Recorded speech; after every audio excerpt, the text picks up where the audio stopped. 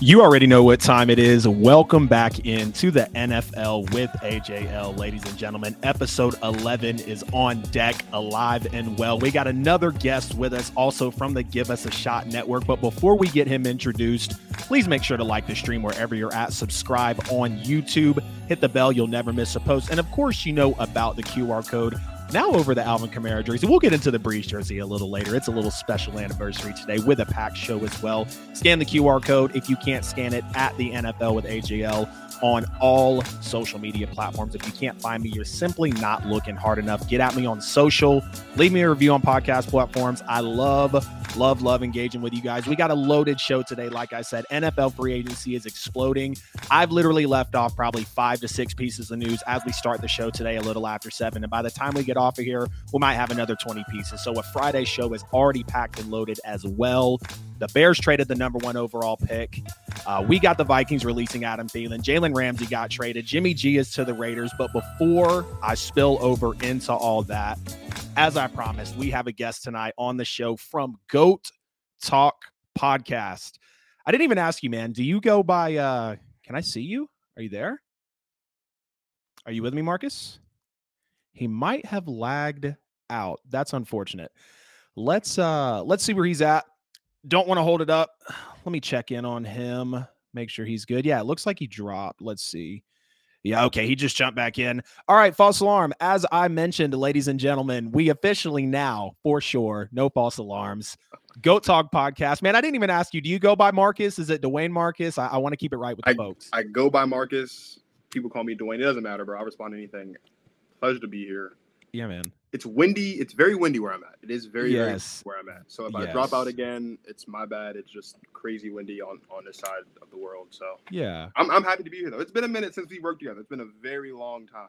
Yeah, I don't think we've actually been on. I'm trying to get you turned up here so I can hear you a little more. I don't think we've actually been on a show together, but I've seen your work, of course, on Instagram. By the way, everybody, go follow him on social at GTP Marcus. Again, he is with GOAT Talk Podcast. I'm with Marcus today. Super loaded show, like I said, NFL free agency. And it is windy, man. Definitely windy. It's comfortable. I'm glad the sun's out because if it wasn't, I probably would be super chapped. And that would be unfortunate. We got a lot to talk about, and we don't need to be in that fashion. But let's go ahead and jump into it as I hear a car alarm outside. No worries, though, right? The Bears traded the number 1 overall pick, and they completely shook up the NFL draft. Some people are saying this is maybe the biggest haul ever for the number 1 overall pick. Some people are saying, relax, it will be fine. But nonetheless, the Bears got the number 9 pick, the number 61 pick, so a first and second this year, first rounder also for next year, a second rounder for 2025. And then they bring in DJ Moore, of course, who is going to help Justin Fields. And in return, the Carolina Panthers get the number 1 overall pick. Let's start with the obvious question, Marcus. Is this too much of a haul from Carolina just to move up to number 1? Are the quarterbacks really worth it in this draft, man? The quarterbacks are worth it, but the problem is, and what you could see in Carolina is you could see the same thing that we've seen with a couple of young guys that have been drafted is whoever it is, whether it's Bryce Young, whether it's C.J. Stroud, whoever the Carolina Panthers draft, who are they going to throw the ball to? Yeah. Who are they going to throw the ball to? So it's a lot. I've seen people say like the Bears fleeced Carolina. I won't go that far. I mean, you could definitely make the argument because of that. But when you look at this, I don't think this is a win-win scenario. Like I just can't see it. This is 100% a win for the Bears. It's to be determined on whether or not this comes out on the good side for the Panthers. But the Bears undoubtedly, at least on paper, have won this trade. Yeah. Yeah, I feel you on that. Darby wants to know real quick. He's a loyal fan. What team are you a fan of? I feel like I don't even know either, man. That's so important. We're on an NFL podcast together. Who's your NFL team, dude? I'm a Packers fan. Okay, you're a Packers fan. Gotcha. I feel like I knew that for some reason. I know you and Justin. One of my first off season, I had you on to talk NFC South. We talked Antonio Brown and a bunch of other stuff. It was a while ago. It's been a minute. Yeah. But I'm a Packers fan. It's tough.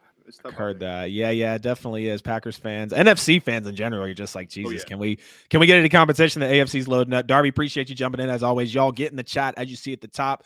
Get in the chat. Chat is free, no charge. I know some folks out there with the super chats. We're not there yet, but if you want to get us there, please make sure to subscribe again at GTP Marcus for the guest tonight on the show. So you take a look at some of the trades that have happened for the number 1 pick, right? The Rams 2016 haul, of course, for Jared Goff feels like it's almost as big as this year's pick.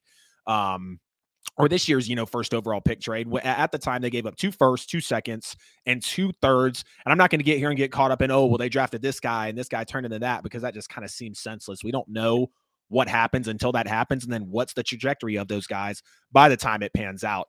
Now, you take a look at DJ Moore. He is worth more than 2 thirds for sure, so you can kind of say that it's leaning, okay, there was a couple firsts, there was a couple seconds in this, but I think the way DJ Moore produces and what he's going to do for Justin Fields, he's worth more than 2 than 2 thirds if you kind of want to compare it in that fashion. And on average, over 5 years, he's going to get you 73 catches a year, 1,040 yards, and 4 touchdowns. You just take his yearly averages, obviously, or his totals, and split them up to get those numbers there. And if you want to get into the semantics of, what the picks will turn into, then yeah, this could easily turn into the biggest haul. But as of right now, I feel like it's the number one biggest haul in trade history, again, because you look at the Rams deal, 2 firsts, 2 seconds, 2 thirds. You get matched with the 2 firsts, you get matched with the 2 seconds, but knowing what DJ Moore has done, and I know some people are going to be like, oh, he might have fell off last year, whatever the case may have been. We've seen what he's capable of on the field, and this is going to be great for Justin Fields next to a Darnell Mooney, next to a Chase Claypool, guys that we've kind of forgot about that are still there in Chicago and are really going to benefit Justin Fields. Now, with the trades shaking up the entire draft, we got to know who's going to go number 1 overall. So we'll start there, Marcus. Who is Carolina going to draft now that they have, as of today, the number 1 overall pick? I feel like the Carolina Panthers should still draft the best quarterback in the draft, and that's still Bryce Young. I mean, I know Anthony Richardson had himself a heck of a combine a couple, was that last week or the week before last? Yeah. Being all kinds of records as a quarterback. And so that, and I know that C.J. Stroud is in the conversation, but Bryce Young's been the best quarterback in college football for the last year or two. That hasn't changed, despite what we've seen from Anthony Richardson, despite what we've seen from Stroud, despite what we've seen from Will Levis. So if the Panthers are smart, they'll draft Bryce Young, because they should, because he's the best quarterback in the draft. And there's no way, they're not building around Matt Corral. I think I read somewhere that they may cut him or something like that, or at least they're shopping him around the league or something. So you draft, at this point, you draft the best quarterback available, and that person is Bryce Young.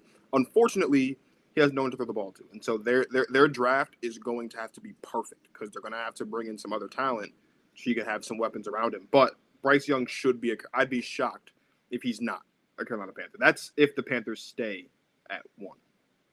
Yeah, and I see some reports also, and I agree with you. I won't all the way lean in on Bryce Young being the absolute best quarterback, because I really love what I see from C.J. Stroud. He's my personal favorite. I still got to get deep into the tape, and I know we got the draft coming up in, I think, 6 or 7 weeks now, which is crazy. Yeah. But the reports are, nonetheless, that the Panthers are eyeing C.J. Stroud first overall, which, again, I agree with, my favorite guy in the draft. Although I know about the whole Ohio State doesn't put NFL quarterbacks out at a good rate, or really put, NFL quarterbacks out at all.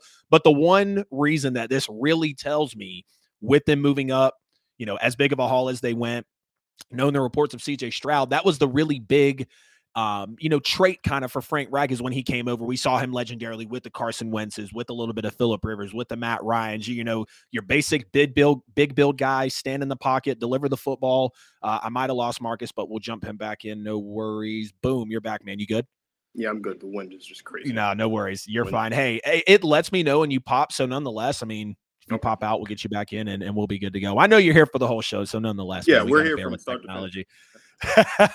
We just got to bear with technology. But yeah, I mean, we've seen Frank Reich, whether it's a Matt Ryan, whether it's a Carson Wentz, whether it's a little bit of Phillip Rivers, he wants your big, 6'2", 6'3" plus guy, getting in the pocket, not necessarily jumping around, reading the defense, delivering the ball. And that's what C.J. Stroud, I feel like, presents the most overall, more than a Bryce Young, more than an Anthony Richardson, not only on tape, but for especially Frank Reich's liking as well. Now let's flip over to Chicago.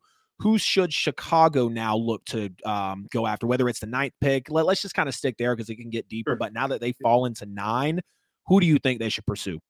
I think they go defense. I mean, I love Bijan Robinson and I love Jahmyr Gibbs, but I don't think 9 is the spot for a running back. There's a lot of talent. It would have to be Bijan if they went running back. If they were going to reach at 9, it'd have to be Bijan, because I think he's the best running back in the draft class. By far. If they wanted to, I mean, again, when you look at what they need, right, and this is no shot at Cole Kmet, right, all their needs are primarily defensively, but if you're talking specific offense, obviously they can take some help on the O-line, which they've kind of addressed some of that through free agency these past couple of days.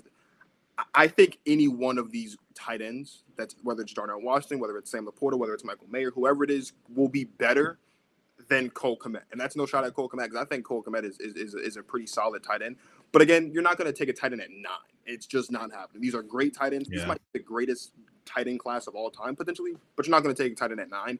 They go defense. Now, they could show that they're all in on Justin Fields. And I tweeted this a couple of days ago, or maybe it was like a day ago, and one person responded with just complete disgust. And I'll read the tweet. I said that the Bears trading for DJ Moore is the same as the Eagles trading for AJ Brown during the draft last year. Now, will it result in the Bears going to the Super Bowl this year? No, of course not. It won't result in the Bears going to the Super Bowl. But does it have the potential to boost Fields into the MVP conversation next year? It absolutely does. We're talking about a guy in DJ Moore, as you mentioned, is a lock for at least 1,100 yards a season, four touchdowns, and 73 catches, 4 touchdowns. Right? When you look at who they have on their offense right now, we're talking Chase Claypool and Darnell Mooney. Neither of those guys are number 1. If I had to pick between the two, I'd pick that. I would have Claypool as the 2. Yeah. And Darnell Mooney as the speedster. You get a guy in DJ Moore who can go out there and be this number 1 reliable target for a young Justin Fields who's still developing as a quarterback, which is crazy because he's already super, super talented right now. Yep. This has the potential to turn into, on paper, as it pertains to Justin Fields' jump from year 2 to year 3. Right. This has the potential to be that Jalen Hurts-like jump. Right, Jalen Hurts didn't play much. That's what I advocated for. Right? I said Josh Allen looked different when Stephon Diggs came over. I said, 100%. Jalen Hurts jumped into that conversation. Super Bowl MVP, best player in the league when AJ Brown came over. Yeah, man. Now, as a Packers fan, it's against my religion to talk all these great things about the Bears, of course. But I have to call it like I see it. Right, Jalen Hurts didn't play many games his rookie season. He came in that entire full season. Right. Got the team in the Eagles that wasn't that good into the wild card, and then they go get AJ Brown, and now they're a Super Bowl. They're in the Super Bowl, right? Mm-hmm. I'm not saying that the Bears are going to be Super Bowl contenders. Of course not, because they have a lot of things to fix, primarily defensively. But I do think, though, that the Chicago Bears in an NFC that is in shambles, we're the best team in the NFC. That last year lost a lot of pieces in the Philadelphia Eagles, and the other team that could potentially be the best in the San Francisco 49ers, their number 1 quarterback is Sam Darnold, and I'm a Sam Darnold fan, but Sam Darnold is not a world beater, and I know he's not, even though I'm a fan. So this NFC is wide open, and I think the Bears this year are going to be what the Lions were last year, a sneaky team that's going to be a tough out, and if they draft well this season, they could potentially sneak into the playoffs. Yeah, and based off everything that you had just said there, processing that to me is like, how do you not go offensive line? Chicago was the 100%. I thought they were the most sacked team in the NFL, but got into the numbers. They were the 4th most sacked team with 58 on Justin Fields. So clearly they want him to last. Like you said, he's very talented. I was very shocked when I actually looked back at the rushing numbers as well, and I was like, damn, this guy was less than 70 yards away from breaking Lamar Jackson's record. Yeah, that's impressive. Clearly Justin Fields, ran all over the yard this year. But whether it's, Peter Skoronski out of, I think they said that right, Skoronski out of Northwestern, or Paris Johnson from Ohio State as well, Paris Johnson Jr., you got to go out and get one of those guys, right? You want to protect Justin Fields. It starts in the trenches. It ends in the trenches. I've said that. Anybody that knows football, you can get fancy with the wide receivers and the running backs and the tight ends. But if you have a quarterback and at a bare minimum a left tackle, something to bolster him, especially protect his blind side, we know Justin Fields needs that. And again, some are going to be leaning Jackson Smith and Jigba. I love JSN out of the draft. 9 would feel kind of high again. I feel like a Bijan Robinson, like his explosiveness, his speed. I feel like there's a major gap between Bijan and obviously Jahmyr Gibbs. Some might not agree, but to me, like when I watch the tape, like Bijan's just out of the park, right? In order to reach for a JSN, I feel like you could still get value later in the first round, second round, third round. We see later receivers in the draft, Tyreek Hill, DK Metcalf, not saying they're going to pull one of those guys, but people forgetting again about a Darnell Mooney, about a Chase Claypool, like you mentioned. So with DJ Moore, I think they should chill on receivers. Running back would be really, really early at 9. Like you might piss some fans off with that. So I think, again, Paris Johnson Jr., get him real comfortable with a guy from Ohio State, or we know the dogs that come out of Northwestern. Shout out to Guru's Film Room. You put me on notice about those dudes that come out of that part of college football. They defend like no other for the offensive line. Now, last part about here before we move on. Gio, appreciate you jumping in the chat, by the way, man. I know we got Darren Waller to the Giants for a 3rd-round pick. Not on the show tonight. We wanted to get locked in for all the news here, but there's a reason to tune in on Friday. Real quick, all right. Say this too. Before we move on, so the draft order now, of course, the Panthers are 1. The Panthers are not going to draft an O-lineman. The Texans could maybe draft an O-lineman, maybe.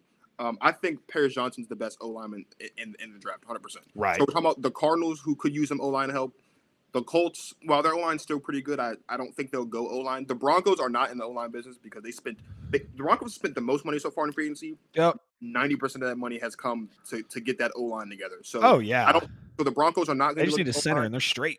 Yeah, like the Broncos aren't going to be in the O-line business. I don't think the Rams are going to be in the O-line business. I think they have other things to worry about, primarily defensively, as opposed to the offensive line. And then you've got the Raiders and the Falcons, neither of whom I think also. So, like, if Paris Johnson is on the board at 9, the Bears have to take them. They absolutely have to take him if he's on the board. It would shock me if a team takes him off. But the Bears are in a great spot. They're in a great spot for next season. Yeah. Excuse me. All right, next part here that we were going to get into. So the Panthers are now rumored to potentially trade down from that 9 spot if they see multiple quarterbacks that they like or that they see fit. I'm not really with that, but let's start with you, man. Do you think they could trade down? Not do you think they could trade down and recoup some draft picks, but would this be a wise move with them saying, hey, if there's a few quarterbacks we like? Because I think once you get out of the top 5, your 3-4 guys are going to be gone. Your thoughts though. So again, if we're looking at, because the Panthers are 1 now, so we know the Texans are going quarterback. Right. Yeah. 100%. So that's one guy off the board. I'd be shocked if the Cardinals go quarterback because I know Kyler's there's no way. He's still young enough where you can still put around him. So Kyler's coming back. Right. The Colts are likely going to go. The Colts are likely going to go quarterback as well. So there's 2. The Broncos are set with Russ. They're going all in on Russ to kind of fix Russ. That's why Sean Payton's there. So they're set with Russ, and they paid him all that money. Excited for the Broncos next year. The Rams are an interesting one because Stafford's still there, and I think Stafford's still servable. I don't think they're going to draft a quarterback either. The Raiders just got Jimmy G, so they may draft a quarterback. Wild. And the Falcons are only going to draft a quarterback if they don't get Lamar. But even then, they might just go all in on Desmond Ridder because they just got him last season. So theoretically, we're talking about, of course, the Bears at 9 now, who have Justin Fields, and the Saints just got Derek Carr for 4 years, and then the Titans have it's a while before they could trade down theoretically. I wouldn't advise them trading down, but if you look at all the teams go down, the first team I see in the order that I would say they're going to draft a quarterback will be the Commanders at 16. Yeah. So theoretically, the Panthers could afford to trade down within the top 15 and still be okay. It just all depends on, but I wouldn't do it. Yeah. Because if you want to be successful, you really got to depend on the draft to fall a certain way to make it worth it. You're going to want Bryce Young or CJ Stroud. No shot at Will Levis. No shot at Anthony Richardson. I just don't know. Unless the haul is I can't turn this down. Right. And that's the only way. But if they're trading down, you're going to have to be trading down, and you're going to have to get a lot. Yeah. Because I do think there's a bit of space. There's a cushion there just because of the fact that there's a lot of teams after them that don't need a quarterback because they either just got one in free agency or they already have one. But the Panthers' best bet is to just take Stroud or Young at number 1. Just do it. Don't even risk it. Because here's the thing. The Rams could shock us and draft a quarterback. They could. Stafford doesn't have many years ahead of him. They could draft a quarterback. The Falcons could draft a quarterback just to give some competition to Desmond Ridder. The Titans could draft a quarterback even though they have Malik Willis and Ryan Tannehill. So like you said, we really don't know for sure what it's going to look like. I'm a Packers fan. I know firsthand. I thought a couple of years ago we weren't going to go quarterback, let alone trade up for Jordan Love. And what did we do? We trade up. We drafted Jordan Love. So you never really know what these other teams are thinking, even if their quarterback situation seems to be in good shape. If I'm the Panthers, stay put. I know it seems tempting, but also, could you imagine? Have we ever in the history of football had 2 teams trade down from number 1? I don't think that's ever happened before. That would be crazy. Yep. I would advise against it, though, even though it seems right now like it is something that you could survive doing. I wouldn't do it. Yeah, and I don't even know if I could say survive because, again, like you said, I mean, if we're really getting down to it, outside of Bryce Young and CJ Stroud, I'm not really looking at a franchise quarterback or a guy that I want to take a risk on, at any point in the draft, especially that high. So it's got to be either Bryce Young or CJ Stroud. And I've even got it here. I feel like Richardson, Stroud, and Young are going to be gone in the top 5 picks. Moving around in the top 4, I feel like would be the most that they could do. But again, I know Frank Reich or not I know Frank Wright, but we've seen what Frank Wright likes in his quarterbacks, and he's going to want to reach for, or not even reach, but he's going to want to draft a CJ Stroud. And I just don't think you can hop around and kind of be risky at any point in this draft when, like Alan just said, I had his comment on the screen, the NFC South, it's going to be a bad division. Love my Saints. Like, clearly we see the gear, Derek Carr, all that good stuff, but it's going to be a bad year, right? For them to be able to jump into this spot, kind of mix it up, keep it competitive. We don't know what the Falcons are going to be also. I'm not saying they're going to be great, but and the same thing with the Bucs. So Carolina really getting to use this to their advantage, I feel like is definitely something that they need to take advantage of and realize how advantageous it really, and like I said, for the first overall, recouping would be necessary considering the talent in this draft. Panthers need an offense like no other when you go and look at their depth chart. And after trading DJ Moore, you trade first rounders possibly for this year, grab a first for next year, and probably either a second or a third, if not multiples, if someone wants to come and grab that first overall pick from you. Again, if someone is going to come grab the first overall pick from the Panthers, I'm saying probably 2 first rounders, one this year, maybe one next year. Or more than likely one this year, one next year, probably a second, if not multiple, or a third, if not multiple. We're going to see a bigger haul, for those guys, obviously, to move up in there. But again, I don't think they can be risky, man. They're in a really prime spot. They gave up a haul. I'm not risking it on a Will Levis. I'm just going to put it out there. I think Stetson Bennett, not because I'm a Georgia fan, looked better than Will Levis at the combine. And Stetson Bennett played in bigger times, too. I agree. He really did. Anthony Richardson, love what he brings to the table. I see Trey Lance, Josh Allen, Cam Newton all day with a little twist of Lamar Jackson in there. But he's very unrefined. It's got to be Bryce Young or CJ Stroud. And like I said, based on Frank Wright, looks like it's going to be CJ Stroud. Y'all get in the chat. Let us know what you think about the Chicago Bears trading the first overall pick. Go ahead, man. I think the most shocking thing for me about the Panthers is this is a football team in this lowly NFC South that was a loss from the Buccaneers in week 17 away from going to the playoffs. Yep. So, to send away DJ Moore was shocking because in my mind, you're thinking just draft yourself a quarterback at 9 and you're primed to be the best, potentially be the best team in the division. Yep. So Frank Reich's there though, so of course maybe he just wants to get his own guys in there. But the Panthers are going to, now that they have the number 1 pick and they've given up all that they've given up on, the Panthers are going to have to be perfect what they have left for this season, and they're going to have to be perfect for our free agency if they think to bring anyone in because it's going. The margin for error for the Panthers now is so very tight because they've given away so many of those picks and so many of that potentially great talent away to the Chicago Bears. It's going to be tough for the Panthers for sure.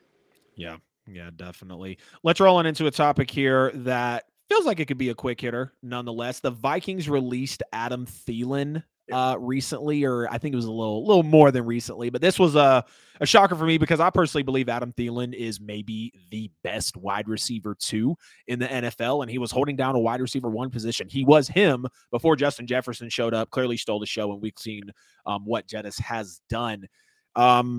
Marcus, give me some landing spots for Adam Thielen after he has been released by the Minnesota Vikings. I think Adam Thielen could end up in New York. And I mean, the Giants, not the Jets. You obviously saw the big splash for Darren Waller. That receiver core is empty. It's empty. There's nobody there. There's nobody there. Daniel Jones threw 15 touchdowns last season with that wide receiver core. I know Adam Thielen's a little bit older, but you put him on that team, he's automatically the best wide receiver on that team. And that's what DJ needs. DJ needs a veteran that he can throw the ball to at this point. I don't know if the Giants will do it. If they do it, I think that'd be great for them. Other than the Giants, I mean, I'll be honest, that's really the only team that came to mind. Like maybe the Cowboys go out there and try to get him. I know that they're all talking about they cleared up a lot of space. They cleared up a lot of space with restructuring Dak's contract and restructuring, I believe it was Zach Martin's contract as well. So maybe we can see Adam Thielen with a star on his helmet next season. I'd love that trio of Michael Gallup, CeeDee Lamb, and Adam Thielen. I think that would be sick. I think that has the potential to be one of the best trios in football. No disrespect to Quez Watkins, but Quez Watkins is not an Adam Thielen, and I think Adam Thielen, AJ Brown, and Devontae Smith could be nice if the Eagles want to go that route. There's definitely options. The biggest one to me, I think the one team that would need a guy like Adam Thielen 100% for sure is the New York Football Giants because Daniel Jones is throwing the ball to no one, and I know Sterling Shepard was dealing with injuries and stuff like that, but aside from Sterling Shepard, there's no one on that roster even can hold a candle to Adam Thielen, even though he is, I think, on the other side of 30 at this point. He's still very, very productive in the right position. I think he'd be very productive in New York for sure. Yeah. Adam Thielen to the Giants. The only reason I would push back on that, because I feel like he's not a wide receiver one at this point. And I'm not saying he couldn't step back into that, but like putting him in that system with a Daniel Jones, that's like he had a good season, but still maybe kind of being borderline to work with a guy like Adam Thielen. You would want it to pay off. That way it's not, the finger pointing game really. Obviously, Daboll a little early on. Not early on, but he just won Coach of the Year. But being able to work with a guy like Thielen, who hasn't worked in a wide receiver one role, still tooling with Danny Dimes and everything. Alan says here, stupid decision releasing Thielen, just goes to show why Minnesota doesn't have any chips. That's tough for any Minnesota fans out there watching. I think it was a dumb decision as well. And just to double down on that, you look at Adam Thielen, he's only behind Devontae Adams, Tyreek Hill, Mike Evans, and Travis Kelce. I know I say only, but in terms of receiving touchdowns since 2020, he has 30 of those, again, only behind Devontae Adams, Tyreek Hill, Mike Evans, and Travis Kelce, guys who live in the end zone. He's had big guys are three of the 10 best receivers in football. So that says a lot. And you can even put Kelce. I mean, Kelce's probably a top 5 receiver. Right. I mean, put him in the slot at this point, Kansas City. You don't need a wide receiver. Just move him out there. We've seen big catches in Adam Thielen's career, against my Saints in the playoffs multiple times. Again, in the regular season, in the division against multiple teams. Like I said, Adam Thielen was him before Justin Jefferson showed up and clearly stole the show. You look at his 17 and 18 numbers, 1,300 yards in 2017, almost 1,400 yards in 2018, 14 touchdowns in 2020, 10 touchdowns, in 2021. He had 9 touchdowns in 2018. So Adam Thielen, again, he's the best wide receiver, too, when you take a look into the NFL, at guys that have been consistent year over year. And, I'm just going to rattle off a good bit of teams here that I really feel like Adam Thielen, you put him in there, he's going to look pretty nice. So we got the Buffalo Bills. I know they got Stephon Diggs, Isaiah McKenzie, Gabe Davis, but I think you put Thielen in there, he kind of eliminates that head-scratching moments, or can Davis and McKenzie really do it? And I'm not questioning those guys, but there are still those talks out there about, are they really those receivers to work with Josh Allen and Stephon Diggs and be a part of that receiving core? And Dawson Knox is good too, but you could not go wrong again with an Adam Thielen. You said the New York Giants. I'm going to say the New York Jets. Garrett Wilson, clearly great. We're just waiting for Aaron Rodgers at this point to either confirm what we all know or psych the hell out of everybody and not go to the Jets. But either way, Adam Thielen to the Jets would be fantastic. I'd like to see a tight end possibly over there with the Jets as well. But nonetheless, Adam Thielen would play a great role. I'm going to say the Saints as well, because we know that there's a Chris Olave. We know that there's a Rashid Shaheed. Don't know about Jarvis Landry. Yes, we have Michael Thomas coming back. That's going to be in the next show on a $10 million deal. I really don't care about that. I'm glad I didn't buy his jersey. Kamara's is on the wall for a reason. I know he might be serving a suspension, but I am not banking on Michael Thomas having any significant production for the New Orleans Saints, and I'm tired of taking the bait. I really am. I was personally pissed when I saw. I would have rather taken that money and signed Adam Thielen. Love you can't guard Mike, but you haven't been on the field. And I think Adam Thielen would be a nice piece next to Chris Olave, Rashid Shaheed. Derek Carr, I feel like would be comfortable with him as well. Oh, yeah. I would say the Ravens, but again, the Ravens need every type of receiver, so I'm not going to trust him to be in the wide receiver one role. I do like with the Steelers, though, possibly. George Pickens probably going to solidify that wide receiver one type of thing. Pratt Freiermuth kind of trying to make his way in that receiving aspect, but nonetheless is a solid player, so plugging Thielen in there as well. I'd say the Browns also next to Amari Cooper, working with Deshaun Watson. The Jags, I'm kind of advocating for everyone to go to the Jags, whether you're, DeAndre Hopkins, whether you're Adam Thielen, whether you're, just a fire running back on the market to complement Travis Etienne. I actually did have the Giants on here, which surprises me because I don't know why, but you said the point, so I'll leave it there. And then the Commanders as well. Commanders will be solid for, for someone to go to. Clearly they have Dotson, they have Scary Terry, and again, Adam Thielen, wide receiver 2 role.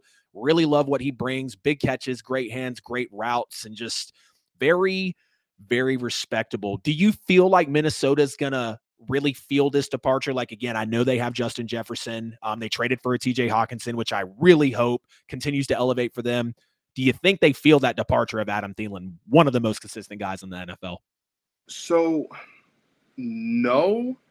Simply because where they're drafting, if they draft a wide receiver at 20, it's technically 23 because the Dolphins will have a first-round pick because they got it taken away for not being able to handle business professionally. Right. Where they're drafting at 24, they could take a receiver there and be okay. Now, that is simply because of the fact that I don't think they're going to go running back, because originally I thought that Dalvin Cook was on his way out. It looks like he's actually going to be staying.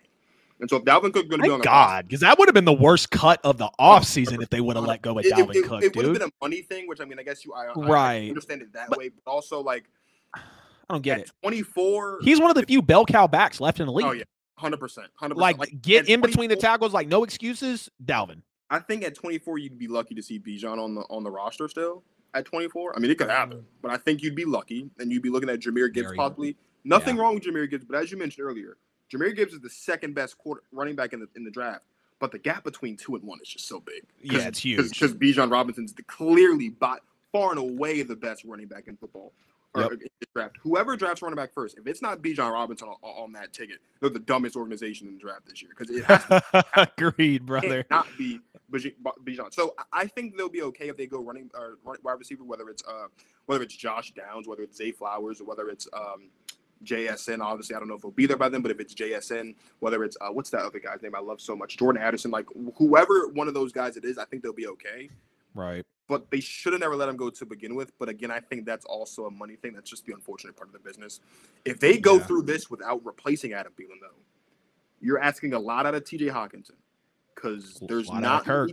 And a lot out of Kirk. There's not many tight ends in football this year in the league right now that is capable of being a reliable 1B or second option to whoever the wide receiver is. There's only one tight end in football that's capable of being the number one option. That's obviously Travis Kelce, because he's the best tight end in football. But like, once you get past the George Kittle, once you get past a healthy Darren Waller, once you get past a Mark Andrews to a less degree, who he's the number one option, but that's just because Baltimore can't draft wide receivers. Like, TJ Hawkinson, I don't think is on the level to fill that gap to be the second option behind Justin Jefferson. So the Vikings have to draft a wide receiver this year, or they're just stupid. Oh man, I'm trying to recover for some random allergy bug. I don't even know what's about to happen. Oh, here it comes.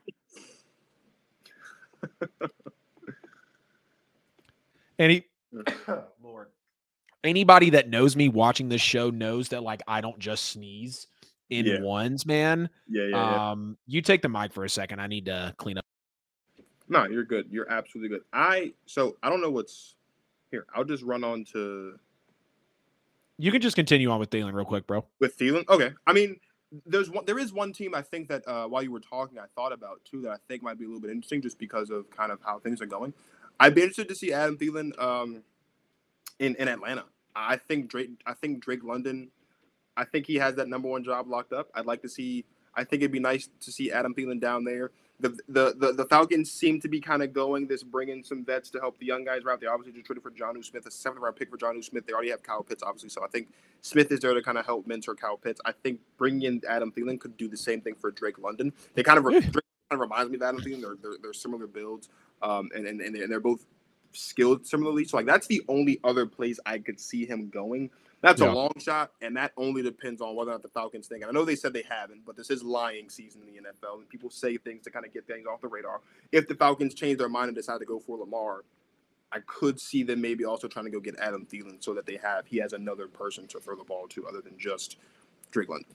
Yeah. Hey, Thielen in Atlanta, I think would be really solid. Like you said, next to Drake London, you've got a Kyle Pitts. Some people might not really care about the Jonnu Smith move, but I still think he's very serviceable. Whether you want him to block, he's got speed. He's going to be able to counter, like I said, a Drake London, to Kyle Pitts if Adam Thielen came in. That would be really clutch for sure. Let's go ahead and get into the first sponsor break of the show. Ladies and gentlemen, thank y'all so much. This is episode 11. We are just getting started here. Plenty of content on the back end. I'm here with GTP Marcus. That's where you can find him on all social media from the GOAT Talk podcast. Please like the stream wherever you're at. Let's get to a ton of likes on the stream tonight. If you're on Facebook, YouTube, Twitch, or Twitter, please subscribe. If you're on YouTube, hit the bell. You'll never miss a post. And check out the QR code that's in Marcus's part of the screen. Scan that for every bit of content. If you can't, at the NFL with AJL on all social media platforms. If you can't find me, you're just not looking hard enough. Please leave us a review also on all podcast platforms. And without further ado, like we mentioned, the NFL free agency time has been insane. We had to leave some things off of the lineup here, but we're still going to get into some things that have happened in the 2023 NFL free agency period, and we'll take it off the top. We're going to be giving some grades here The Chargers cleared $40 million in cap space. They signed Eric Kendricks. Might not be a lot for people to think of. Give me your grade on that, Marcus, as we go through some noteworthy NFL free agency signings. It's so underwhelming, but also like extremely on brand for the Chargers. Right. I mean, the Chargers' issue isn't pass defense. The Chargers' issue is run defense. And Eric Kendricks is a versatile linebacker for sure. I don't know if Eric Kendricks being on this team is going to make a difference, because the one thing that every star player, every player on the Chargers defense in general has in common, it's not being able to stay on the field. Eric Kendricks over the past year or so has had a lot of lingering injuries. It hasn't kept him off the field for an extended period of time, but he is getting older. And the Chargers are slowly but surely building and bringing in one of the oldest defenses in football. Yep. They have Khalil Mack. They've got Joey Bosa, who teased with Nick about him potentially leaving LA to go to San Francisco. I know it. Ridiculous if he did that. But right. Derwin James is getting older. He's missed a considerable amount of time. Like it's a good defense for sure. And I like the move for them as far as just adding depth to that linebacker position. So I'll give it a C. I don't know if it moves the needle, really, is why I'm giving it a C. I don't hate it. I don't love it. He's a good player. It's not anything against Eric. I just don't know if this moves the needle in a division that hopefully this season is what it was supposed to be last season, which is the best in football. Yeah. Yeah, I'm going to give this free agency move a B. Like we mentioned, the Chargers cleared $40 million in cap space, signed Eric Kendricks. He had a 61 PFF grade last season, so not good, unfortunately. But now you look at the Chargers defense, like you said, they have Eric Kendricks, they have Kyle Van Noy, they have Khalil Mack, they have Tranquil at the linebacker position, J.C. Jackson that everyone was freaking out about last year, the young and Asante Samuel. They have Bryce Callahan, who at once was really good for Denver, Derwin James, Nick Bosa. You want to see some health out of these guys, clearly, especially talking about a Derwin James and a Nick Bosa there on the defense. But they're doubling down on good defensive players in free agency, just like they did last year when they, stole the show with a Khalil Mack, with a J.C. Jackson. So I'm going to give this one a B. Now we got Patrick Peterson to the Steelers, and knowing that P2 is still performing at this high of a level at 33, give me your grade on Patrick Peterson to the Steelers. A+, A+. Anyone who knows me knows that after the Packers, I love the Steelers, and it's mostly to do with Mike Tomlin.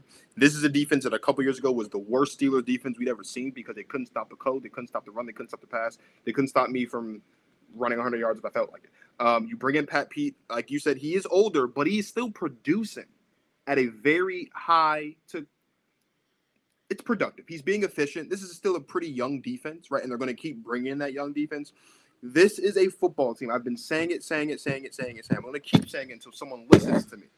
This is a football team that is very young offensively, but has a lot of experience defensively. And if this defense can be the key for them, sorry, I slammed my table and my light fell. If the defense can be the key for them winning football games, that takes off so much pressure off of Kenny Pickett, who's going to be in his second year. Takes off so much pressure off of George Pickens, so much pressure off of Deontay Johnson, off of Najee Harris, because this offense isn't that great. It's because of the O-line, but it's still not that great. There's talent, but the O-line sucks. I love the Patrick Peterson. When you talk about having a vocal leader on the football field for you, one of the first guys whose names should come up in that conversation is Patrick Peterson.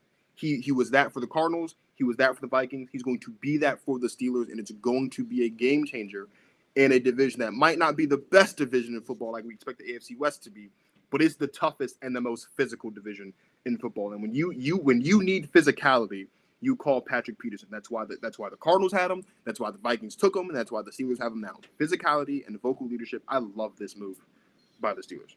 Me too. Gonna give it an A++++, like you said as well. Alan, I see your comment there. We'll get to it in just a second. We'll actually grade that one for you if you stick around. So you look at Patrick Peterson. He was second in the league last year with 5 interceptions. He was also tied for 5th in the NFL in pass breakups as well. And it was big for them to get P2 because Pittsburgh had just lost Sutton to the Lions, who signed a nice deal, which really hurt Pittsburgh secondary. You look at his PFF grade, 80.5 grade at 33 years old. To me, is very impressive. That feels elite for a 33-year-old corner in the NFL that's went through a couple of teams now. 82.5 PFF coverage grade in 2022 was the second best of his personal career. And you get durability with Patrick Peterson at the end of the day. Over 12 seasons, he's only missed 10 total games. You put him next to Minkah Fitzpatrick, who is regarded as maybe the best safety in the NFL. You get a blue chip defensive player now on a nice defensive culture. And now with Devin McCourty announcing his retirement, Patrick Peterson and his former teammate Harrison Smith are the current active interceptions leaders with 34 apiece. But let me pitch this one to you, Marcus. We got to answer this for Alan here. He says Atlanta got Taylor Heinicke out of Washington today. Do y'all think there will be a good competition between him and Desmond Ridder? And who starts at quarterback? Alan, thank you so much for the comment, man. Take it away, Marcus. The Senator should start. I think he should. The Senator. Is that what they're calling him? Yeah, he's the better quarterback. I agree. That I will agree with. He's very fun to watch. Here's the thing. One of the things that annoys me the most about the current state of the NFL at the quarterback position, for young guys specifically, is this incessant need to get these young guys started because of where they were picked or because they're a first rounder. Because, like in the case of Trey Lance, this is a third round pick and we traded for this guy. Like, if you're not ready, you're not ready. Here's the skinny.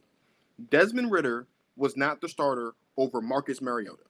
Taylor Heinicke is better than Marcus Mariota. This is simple math here. Like, this is simple math. Taylor Heinicke, if Desmond Ridder couldn't take the job for Marcus Mariota heading into last season, why on earth would I think that Desmond Ridder can take the job from Taylor Heinicke heading into this season, and Taylor Heinicke is better than Marcus Mariota? Now, the only way that I can think that Taylor Heinicke isn't the starter is if he signed this deal under the understanding that he's humming to be the backup, similarly to what the Steelers did with Mitchell Trubisky last season. You guys remember? They signed him, but they said, hey, look, if there's a quarterback on the board that we like, we're going to take him. But we're still going to bring you in. You may or may not be the starter. Now, if that was the verbiage that was used from the from the Falcons to Taylor Heinicke upon signing, then that's different. If it's not, if it's just you can come in, Taylor Heinicke should be the starter. It doesn't hurt Desmond Ridder to sit and learn from a guy like Taylor Heinicke. He's not one of the best. He's not one of the best of the best of the best of the best, of course, but he's still a pretty good quarterback. Last night check, I think he has a winning record as a quarterback. He's been to the playoffs. So he has that experience. He's been around the league a bit, but he has that experience. He's a really good quarterback. And the Falcons are just like the Commanders. This is a young football team with no true direction right now. They're just trying to get it together and figure it out. And we saw the energy that Taylor Heinicke brought to the Commanders. He'll bring that exact same energy to the Falcons. Taylor Heinicke should be the starter over Desmond Ridder. But if Desmond Ridder just outright beats him, then he just outright beats him.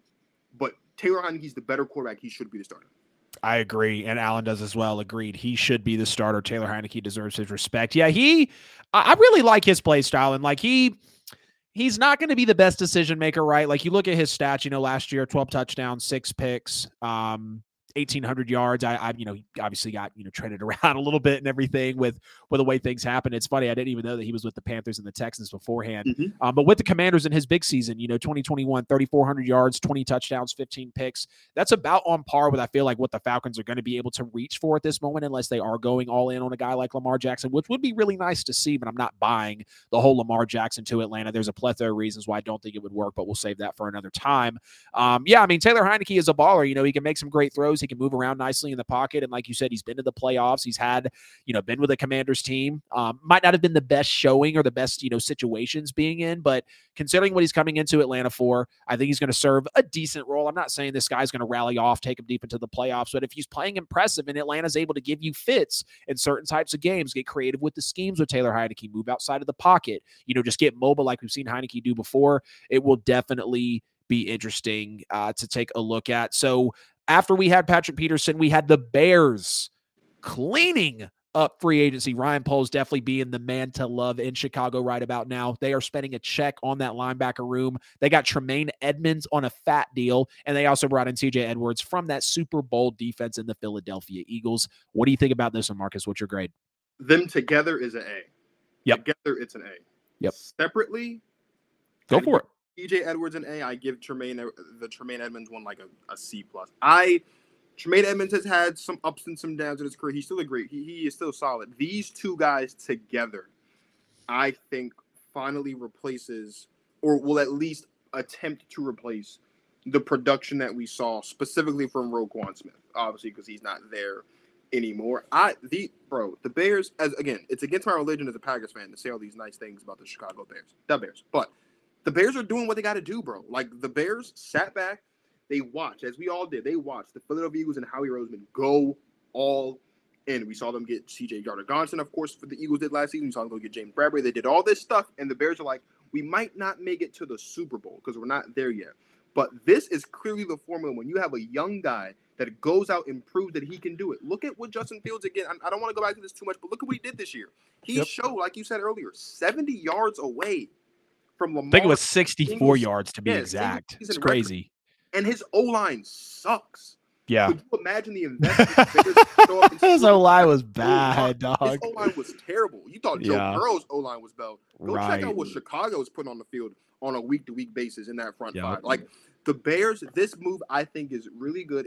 These are two solid players. One, a guy that's been to a Super Bowl in T.J. Edwards, and a guy now in Tremaine Edmonds who's been around the league enough where he knows what to do. And they're both solid players. The Bears are going all in on both sides of the ball. This is what Baltimore. This is what you do when you have a young quarterback that proves he can do it. You surround him with pieces offensively. You surround him with pieces defensively. You make the risks that no one thinks you should miss. This is how you set up your young quarterback for success. The Eagles showed us the blueprint to do so last season, resulted in an appearance to the Super Bowl. The Bears, again, they're not gonna make it to the Super Bowl this year, but they're gonna be a playoff team, and a lot of that has to do with what they're doing. This move defensively, I love it. Give it an A. Yeah, I'm going to give it an A as well, man. No question about it. I mean, when you look at what Tremaine Edmonds has done and what TJ Edwards did for the Eagles last year, despite what people want to say, talking about the 2023 NFL free agency craziness with GTP Marcus here on the NFL with AJL episode 11. And when I look at them after they signed Tremaine Edmonds and TJ Edwards, I'm like, damn, if only they still had those Roquan Smith, the Khalil Macks, the Robert Quinns of the world that they once did have in their possession. But Chicago, again, continues to build that linebacker legacy. And we remember when they had contract talks that stalled last year over Roquan Smith, I feel like that might have got to them because then he goes and signed a $100 million extension with the Baltimore Ravens. You look, though, Chicago just gave Tremaine Edmonds more guaranteed money than Roquan Smith, but also packaged in and afforded, Edwards for less than the totality of Roquan Smith himself when he was there with the Bears and basically what Roquan was asking for. Oh, yeah. You got two linebackers for the price of one in Roquan Smith. And some people obviously, like, maybe the two of them don't equate to one player. We know Roquan is in an elite category. We saw it from Georgia all the way to him with being with Baltimore now. But knowing that they were able to make the money stretch like that, again, Ryan Poles, he's the man in the room right now. Like, he is really making things happen. And Bears fans should be happy about this. Again, you look at Edmonds, he's 6'5", 250 pounds, really regarded for his coverage ability. And he had 5 pass breakups just in the playoffs this year for Buffalo. 79 overall PFF grade, so he's really not far off from his new teammate in TJ Edwards, who graded higher than that.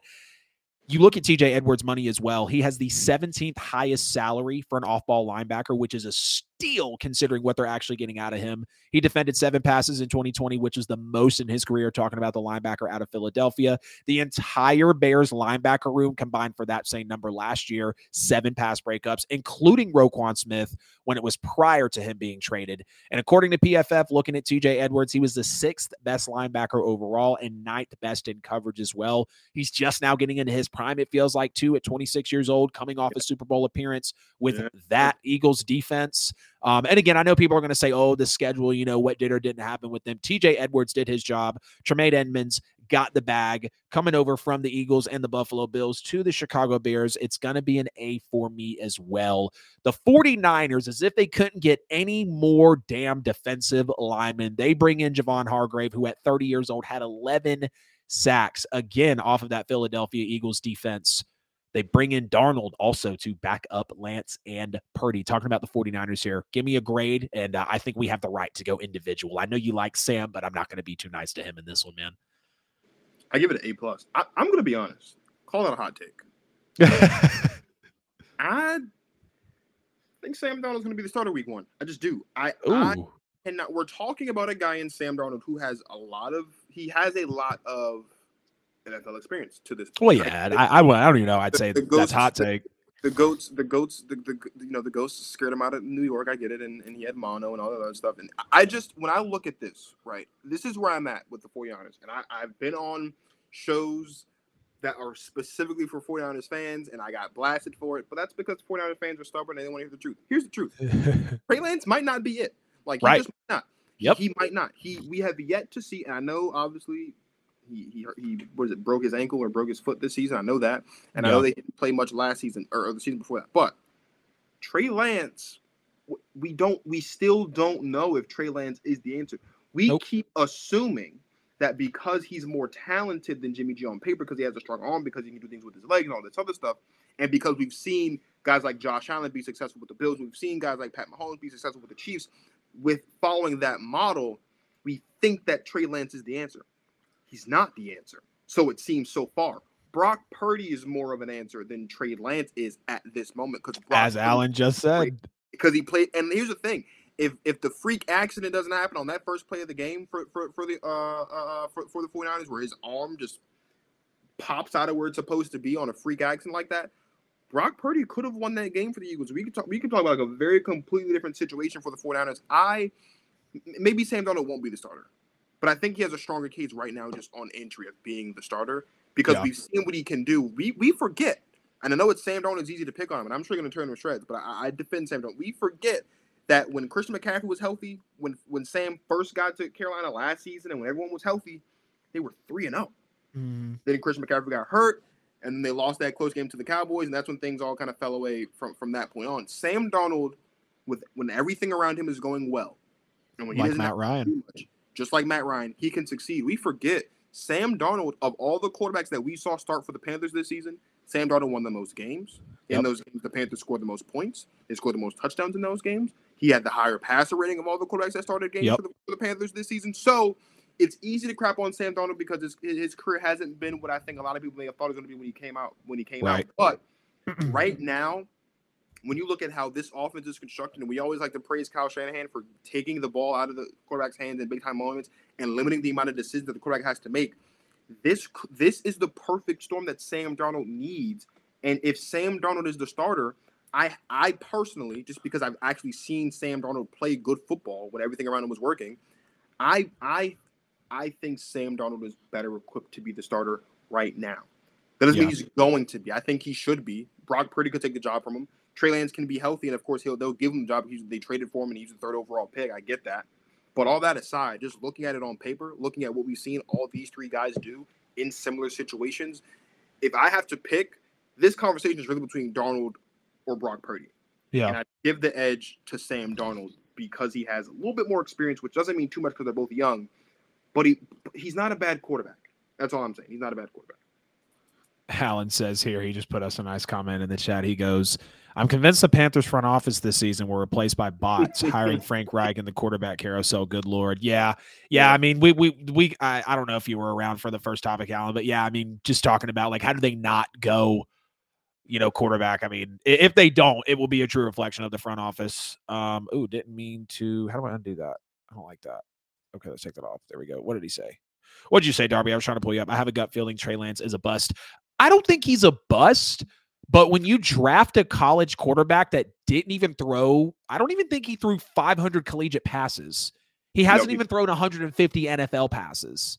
Or excuse me, I don't think he's even completed 150 NFL passes. So like they just took a big swing and it just hasn't paid off yet. So that, yes, will translate to a bust, but and I know it might kind of sound funny when I get into it like that, but there just wasn't enough of Trey Lance yet to be seen. So I guess I'm kind of showing mercy here on the Niners. You did talk it up well for Sam Darnold, and I guess you guys over at Give a Shot just really find ways to make these quarterbacks I don't like sound good, because Jerm did it on last episode with Daniel Jones. You're doing it today with Sam Darnold. I originally had an F down for Sam Darnold, but I'll move it up to about a C+ roughly, because you did say you were right about the 3-0 with the Panthers. I think there were more reasons outside of why they fell off after the 3-0, and I do believe that was a reflection of Sam Darnold, but I do remember how everyone was talking about it at that point in the season, and it was impressive at the time. But Javon Hargrave, again, 30 years old, 11 sacks, which is the most in a season for him. And what was crazy to look at over his 7 years in the NFL, the 6 years he had in the league walking into this year before the Eagles went to the Super Bowl,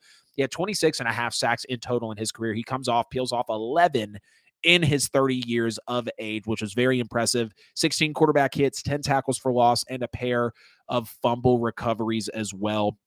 He had a 17.2 pass rush win rate when he was lined up on the interior, which ranked third in the NFL, only behind Chris Jones and the Texans player Malik Collins. And nothing further on Sam Darnold. Like I said, you clearly put it out there. I'm going to give an A for Javon Hargrave because he was clearly a force, and I'm going to give a C+ for the hiring of Sam Darnold. Now, the Atlanta Falcons made some impressive moves in free agency, and I mean, they had the money to spend, so more not really why not do it, because they did need these players. They got depth, they got a star, they got reliable guys. They pick up Jesse Bates. They signed the New Orleans Saints former players David Onyemata, who was on the defensive line, Caden Ellis, who's in the linebacker room, and they pick up what feels like a long lost tail in Jonnu Smith as well. What is your grade? And I know this is a lot, but as a package, because I know that's why the Falcons picked them up as a package, what's your grade for this haul for Atlanta in free agency? I think this is a young team with a lot of holes.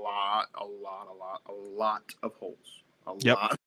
I cannot overstress the number of holes this team has, and they filled some of it. I think Jesse Bates to the Falcons is up there with one of the best free agent signings we've seen all season, excluding like this whole period, excluding the trading things, just strictly signing a player. I think this is one of the best. He's a vet from that Bengals team that's obviously been to 2 straight AFC Championship games and been to a Super Bowl. It's unfortunate for the Bengals, of course, but massive, huge. Again, I talked earlier about Pat Peterson being a emotional, vocal leader on the field for a lot of young guys. Jesse Bates, while he's not that old, is old in Atlanta. He's not that old, but he's old in Atlanta. Being that emotional, vocal guy with an experience of 2 conference title games and a Super Bowl appearance, this is the place to be for Jesse Bates. I love it for Jesse. I love it for the Falcons. Let's make it happen. Yes, Jesse Bates was a fantastic pickup. Just going through the chat here a little bit. Wesley actually dropped a gem. Savage play by Frank Reich to burn the Colts by picking the quarterback they want. That would be legendary, and I will definitely be bringing that up if it happens on draft night. Alan said Trey Lance hasn't gotten his feet wet yet. Agreed, so it's really hard to tell. Basically what I was seconding here, but I can tell you I don't think he is the guy. Darby Rattles often says, Falcons said, if we can't beat the Saints, let's become the Saints. And I couldn't agree more. Let's really quick talk about why the Drew Brees jersey is on me and on the wall tonight. Shout out to Michael Darby, who is always in the chat and on the show with us, the gentleman who I just pulled up on the screen. Today is actually the 2-year anniversary, unfortunately, of Drew Brees announcing his retirement with his children sitting on his couch that he therefore posted on Instagram, and thus started the Jameis Winston, the Taysom Hill, Sean Payton leaving shortly afterwards era. But now we're here with Derek Carr. As soon as Darby told me that, I was like, you know what? The jersey's got to go on tonight. We've had some Saints news. I haven't been repping the attire. And I hope everything's well with Kamara as well. I don't agree with what he did, obviously, on Pro Bowl weekend, but nonetheless, I want to see him return to that form. And I hope Dennis Allen can do something right this year. But yeah, Darby, they're taking all of our players, aren't they? I'm going to give an A for this as well. Jesse Bates has only missed 2 games in his 5-year career. And when you look at how the Falcons have dealt with the DeMonte Casey, have dealt with some corners, some other safeties that were consistently getting injured time over time, you look for durability in those positions, and they're definitely going to get that here. $16 million per year for Jesse Bates will actually land him among the top 5 highest paid safeties in the NFL. They have plenty of cap space available, and you look at the fact that they're actually putting a lot of that contract in year 1, so they're wanting this to pay off, rather quickly. And you look at the fact that he's going to be next to AJ Terrell now, a guy that was doing pretty well in his early years in the NFL. I think he was the 2nd or 3rd most targeted corner in the league when he was a rookie, so clearly his numbers looked rough there. But as he's went over the years of being in the league, he's looked very solid. So having a Jesse Bates next to him is definitely going to be advantageous. And like I said, he'll be able to mentor him. Speaking of Jesse Bates, ball hawk, elite single high safety. We've seen what he's done in the NFL. He's had 3 interceptions as 4 of his 5 years, and he even had 4 interceptions in this past year with 8 pass breakups. And now you look at the 3rd-year safety, Richie Grant, that the Falcons had brought in. They're going to be able to get him to play more of that strong safety role, closer into the box, maybe playing more up on the blitz. That's more comfortable for Richie Grant. As far as Onyemata, he's a hit or miss. He is going to provide some depth, but he's not going to be a guy that's going to steal the show. He might make a couple of plays a season, but don't bank on anything major from there. I'm still a fan of Jonnu Smith. His best days clearly are gone, but he will be useful in Atlanta on the opposite side of a Kyle Pitts, whether it's going to be blocking, receiving, clearly having a counterpunch for Drake London, whatever other pieces that they decide to bring in for the offense. But Caden Ellis is a major steal for Atlanta. This guy only played This guy only started in 11 games, came up with 7 sacks. He played in all 17 games this year, but this one just really bothers me. He forced a pair of fumbles as well, and he did well in his coverage opportunities, but knowing that we let him get away for what he got away for, knowing how valuable he was for us, I had said Caden Ellis was potentially going to be a package piece in this NFL draft. Before we signed Derek Carr, I said, hey, package Michael Thomas, who we clearly just signed because he wants to play with Derek Carr, package Caden Ellis, who just went to the Falcons, take this year's first overall pick that you got from Sean Payton, and package next year's first and go up and get a Bryce Young or a CJ Stroud. Clearly that didn't happen, and we signed Derek Carr. But Caden Ellis being involved in this was the reason, Caden Ellis getting this contract with the Falcons was because of how he played with the Saints. And because if I played with the Saints is the reason I thought that they could have used him for a package in the NFL draft. And, you just look at the fact that he was a solid run defender, unexpectedly potent as a pass rusher as well, coming up with the 7 sacks as well. Overall, I'm going to give this an A for the Atlanta Falcons. Now, the Broncos, like you said, before we get out of the free agency topic, ladies and gentlemen, the Broncos signed Mike McGlinchey, Ben Powers for the O-line, and they bring in Zach Allen for the defensive line as well. Sean Payton is out there spending that Walmart money like it's no problem. Give me your grade for this last free agency. Well, it's not going to be the last free agency signing, but for this free agency signing, Marcus. I'm going to be completely honest with you, bro. I don't care. And the reason why you waited until I picked up the water to drop that line. No, you did. The reason why I don't care is because the only thing that matters in Denver right now is whether or not Russell Wilson is cooked. That's all that matters. I don't think he's cooked. And he might not be, but I'm going to say this, and I'm going to say it now, and it's live on the NFL with AJL. I said that's right. Last year, around this time last year, when Russell Wilson was traded to the Broncos, I said the Broncos are going to miss the playoffs, and they missed the playoffs. And they were going to be very wishy-washy last year. I got yelled at by Steezy. I got yelled at by Justin. And all these other people telling me that the Broncos are Super Bowl contenders. They were sitting at home. The Denver Broncos are still not Super Bowl contenders. They're still at best the best team in the division. And they're still only a wild card team. So, Look, I think Ben Powers is fantastic. I think Mike McGlinchey is fantastic as well. I think I can't remember his name. I know you just said it, but Zach Allen. Zach Allen. I think these are good pickups, of course. I'm not saying these are bad pickups. But the only thing that matters in Denver is Russell Wilson, whether or not he's cooked or not. That's all that matters. That's all that matters. You could go get, I don't care who you go get. They could have gotten anybody. They can sign Odell tomorrow and trade for D-Hop the day after. If Russ is cooked, it doesn't matter who is on the roster, bro. It doesn't matter who's on the roster. I am officially done with this narrative that you go and you get a veteran quarterback and all of a sudden you're a Super Bowl contender. Look, Tom Brady is an anomaly because he's the GOAT. And Matt Stafford is also an anomaly because the Rams built a really great roster around Jared Goff and it just didn't work. They went out to go get a guy who's top 10. They win a Super Bowl. Russell Wilson could be cooked. I'm not saying he is. I'm saying he could be. And I'm saying the last time we saw Russell Wilson play professional football, he didn't look like a top 10 quarterback in football. He didn't look like a top 15 quarterback in football either. There's a lot of issues going on in Denver. And I don't know if Ben Powers, Mike McGlinchey, and Zach Allen are the answers. I don't know if Sean Payton's the answers.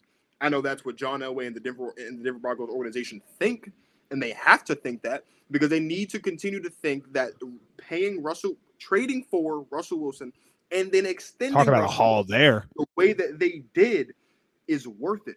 You can't get out of this. Nope. So they have to. You're glued.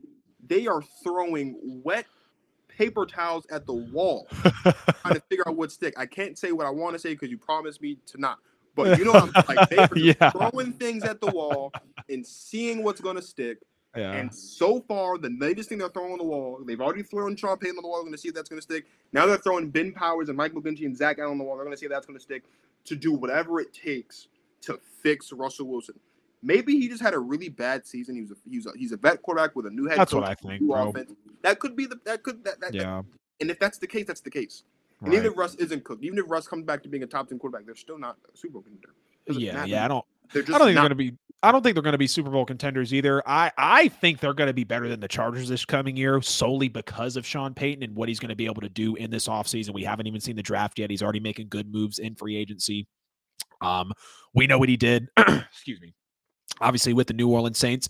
And when you look at the fact that, Nathaniel Hackett was putting Russell Wilson in good spots, but Russell Wilson also at times was just not seeing the field, kind of perceiving pressure that wasn't there, just putting himself in bad situations in plays in the NFL. But again, you see Sean Payton spending that cash early and often in free agency. This was a team that was sacked the most in the NFL last year with 63 sacks. Clearly attributed a lot to that 5-win season that they just had. McGlinchey graded as 71.5 with PFF and was regarded as the best tackle in free agency by a lot of people out there. He had the second highest pass block win rate of his career at 89.6. So basically 9 out of 10 times he was beating you at a pass block. And then you go with his highest run block win rate of his career at 81.3. Speaking of Ben Powers as well, he's going to give you some additional power in the middle of that formation that they really, really lacked with the Denver Broncos at times in the recent years. And they've allowed way too much pressure in the recent years, whether it was Drew Lock, now clearly Russell Wilson getting beat into the ground. I can't believe 63 sacks. The Eagles led the league in sacks with 70. You can almost say they sacked Russell Wilson every single time. That's how many sacks Russ took in his first season with Denver. And then you look at Zach Allen. This is a pure physicality, chemistry, not in a bad way, but a comfortable type of move. Zach Allen actually played his entire career thus far, the last 4 seasons under Broncos D coordinator, now Vance Joseph, who was formerly, of course, the coach, the head coach for Denver shortly after they won the Super Bowl with Peyton Manning. And Vance Joseph was the DC, I believe, in Arizona, if I'm not mistaken, when he was playing under Zach Allen, or when Zach Allen, was playing under him. He's one of the league's best in run defense last season. And I really think he provided enough interior pressure. You look, 5.5 sacks to go along with 20 quarterback hits as an interior lineman. Very solid.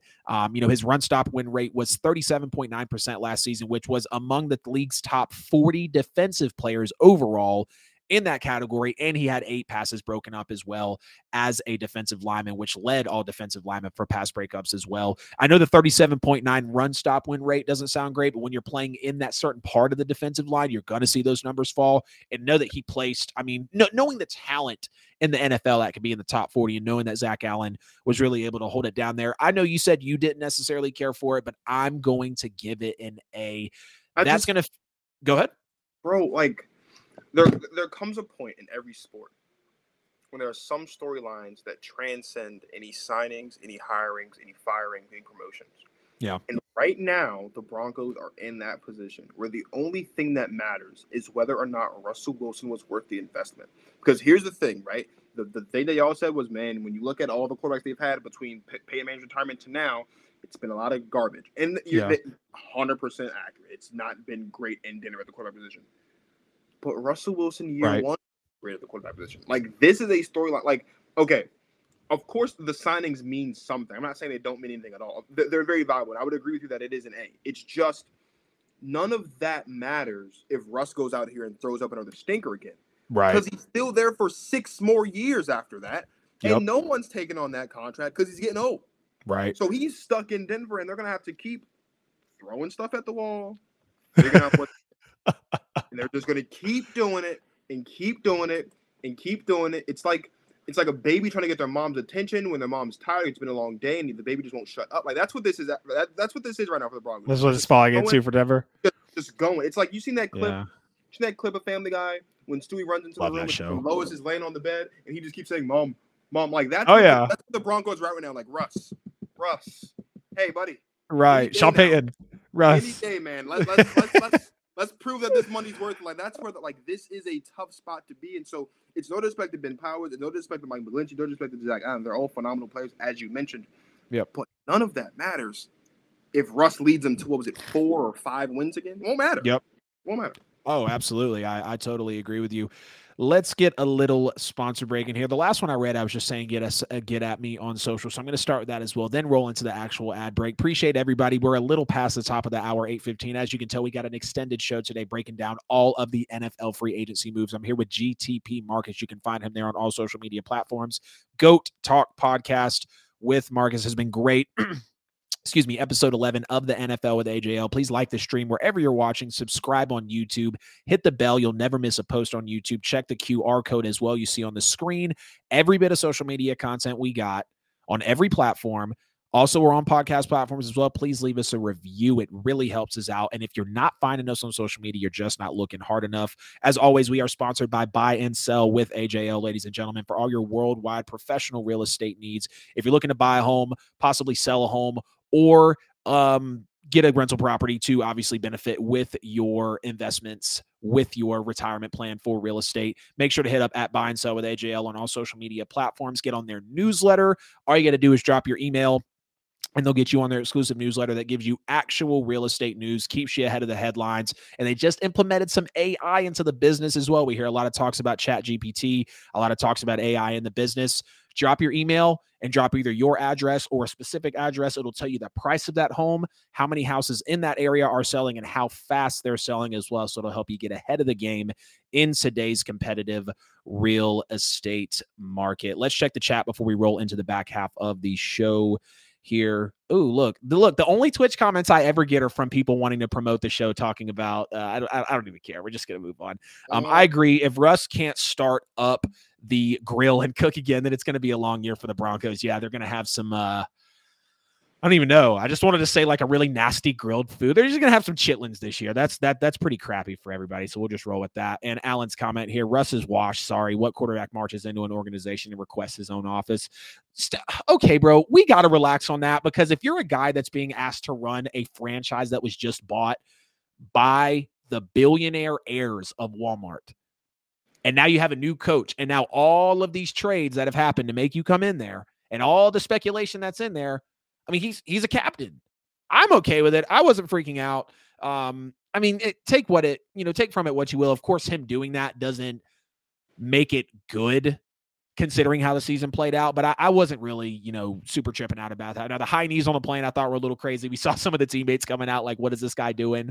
Seahawks teammates were coming out as well. There was apparently beef between him wanting Pete Carroll and I think the GM to fire Pete Carroll, and both of those guys took a chance on him. So it doesn't add up, and whether he did ask for it or if he didn't, if he had it, I don't think it's a big deal. But even if he did ask for it, like so what? Russ is, a big team guy, and some of the complaints around the teammates, I'm just like, what's actually happening? What are we really complaining about here? But I get it. It can come from a place of frustration. Now, this place was the last place I expected Jimmy Garoppolo to go to. Yes, we're talking about Jimmy G to the Las Vegas Raiders. Did you see Jimmy G going here, man? I'm not surprised. I love it for Jimmy G. I'm a Jimmy Garoppolo stan. If Jimmy G... Hey, I like Jimmy too. I got a lot of respect for his game. He's a winner, and you can't deny his resume. If Jimmy G has 1,000 fans, I'm one of them. If he's got 100 fans, I'm one of them. If he has 10 fans, I'm one of them. If he has one fan, it's me. I mean, if he has no fans, I'm dead. Would that make you his only fan, sir? I can't believe I just said that on my show. I probably would be his only fan. I love Jimmy. And everybody just jumped off the stream. I don't think Jimmy G gets enough respect. Yeah, he does. One thing that's interesting, and I don't know off the top of my head where the Raiders are drafting this year. I believe it's 7th. The Raiders feel like the team that would be stupid enough to pull the trigger on AR at 7. Realistically, they would be the team to pull the trigger on Anthony Richardson. No, they can't.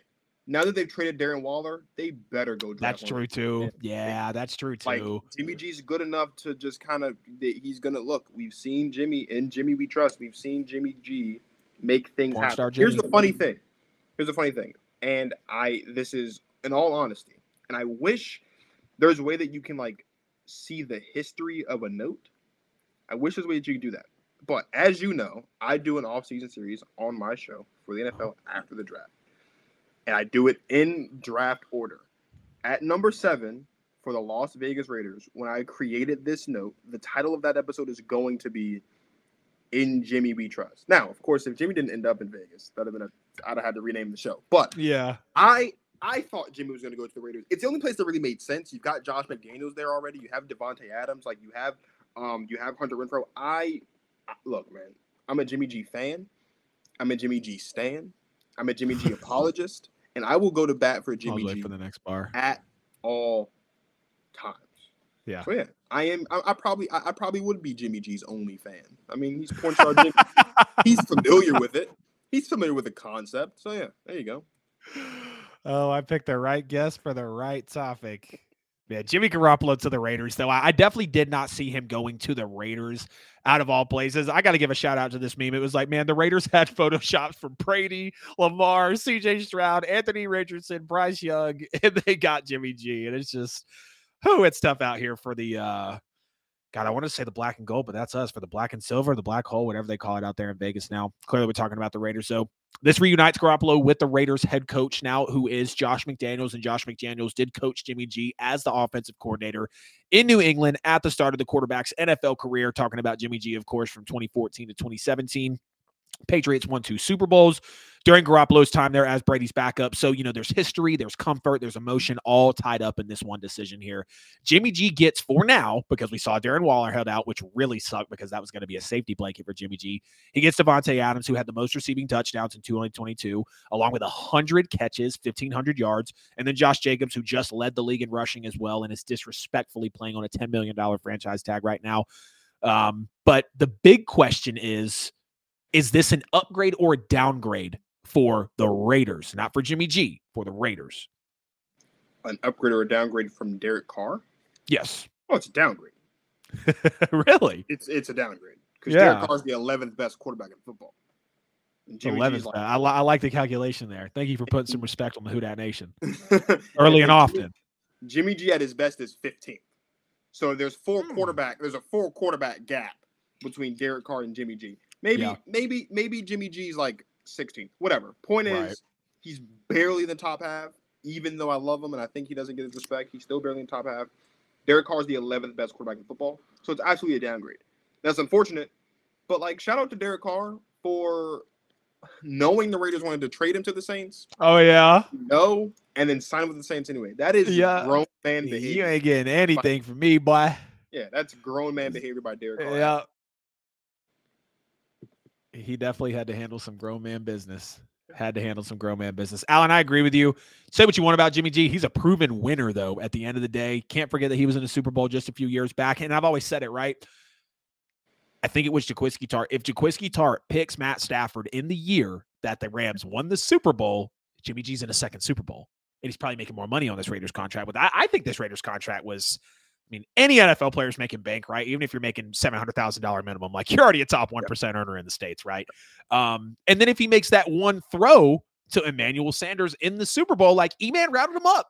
He got on the back half of that Chiefs defense, and Jimmy G couldn't make the throw. So that's what really holds people back from, I feel like, completely buying in on Jimmy G. But he's gotten to 3 NFC title games. He should have been to 2 Super Bowls, but he at least got to 1. You look at what Jimmy G has done in his career, and when it's talk about an upgrade or downgrade, I feel like it's kind of a take your pick. Maybe it's a slight upgrade, but if anything, I feel like it's a neutral move. And here's why. Again, it doesn't help with Darren Waller going to the Giants, of course, hours before we went live, but we wanted to really get focused in on the ton of news that we got on the show tonight. Darren Waller's trade to the Giants will be on Friday's episode, y'all, March 17th, 7 p.m. Eastern time. Be there. But that was going to be a safety blanket for Jimmy Garoppolo, really, having Darren Waller at that point. And I know the main point that's looked at, right, is Jimmy G has been in 3 NFC title games. He's been in a Super Bowl, but he also had a defense that was averaging the 9th best in yards. And get ready for this one, the 2nd best in points the last 4 years, which was his main time as a starter. The 49ers over the last 4 years have had an average of the 9th best defense in yards and the 2nd best defense's points. Second best defense in points. Derek Carr never had a top 15 defense in his 9-year career, damn near 10-year tenure. The whole decade he spent with the Raiders, never had over a top 15 defense. I don't even think he had over a top 20, top 19 defense. I looked at it when we broke down, the Saints signing Derek Carr, and I appreciate everybody as well blowing that up on YouTube. One of my best videos out there right now. It always feels good when you get to talk about the team you really love and people receive it well. But, you look at Derek Carr has now carried the Raiders time and time again. I'm not saying he's carried them to big parts, but making them more competitive than I believe they would have been with other quarterbacks, given the defense that he was in. For Christ's sake, wearing the Drew Brees jersey, we saw the multiple years of 7 and 9 where Drew Brees is putting up 4,800 yards, 5,200 yards, 47 touchdowns, 44 touchdowns, and the Saints are literally giving up 28 and 32 points a game. Derek Carr was kind of in the similar situation, again, not having a great defense in his time with the Raiders. But now you're going to have Jimmy G having to battle a horrible defense, while Derek Carr, he's a big-time baller. He's a big-time competitor. I think he's more talented than Jimmy G, but of course he doesn't have the wins and the places he's been to back it up. But again, Derek Carr never had that defense that Jimmy G has always been able to lean on, whether it was in the Patriot days. We know Tom Brady, I think 16 of Tom Brady's 20 years in New England, he had a top 10 defense in scoring. So essentially, Garoppolo had the same type of characteristics being with the 49ers as well. But Jimmy was never asked to be a big-time gamer. Jimmy was never asked to be a big-time competitor, to make a big-time throw, to win the game on his arm like Derek Carr was. And now that's what the Raiders are getting. And now that's what he's going to be asked to do. And having said that, that seems like a downgrade to me. So to sum it all up, Derek Carr is more talented, but not as much of a winner, while Jimmy G is very textbook, but can game manage you into a win. Take your pick. That's why it kind of feels like a lateral move. You know, again, very surprising. Raiders had to go somewhere. I'm glad another quarterback domino fell nonetheless. But, you know, I actually had it on the lineup. Would these players potentially be requesting a trade? And Darren Waller to the Giants for a third-round pick? Like, you know, that was surprising in itself because Darren Waller coming off back-to-back injury-riddled seasons. I actually had the pleasure of meeting him. Shout out to Jay the Plug. You're an awesome dude for letting me sit in on that Darren Waller interview. You know, but just seeing that, you know, in the middle of a contract, I was like, I don't believe he's the agent, you know, for up. You know, clearly they had to deal with a who got out of town for them.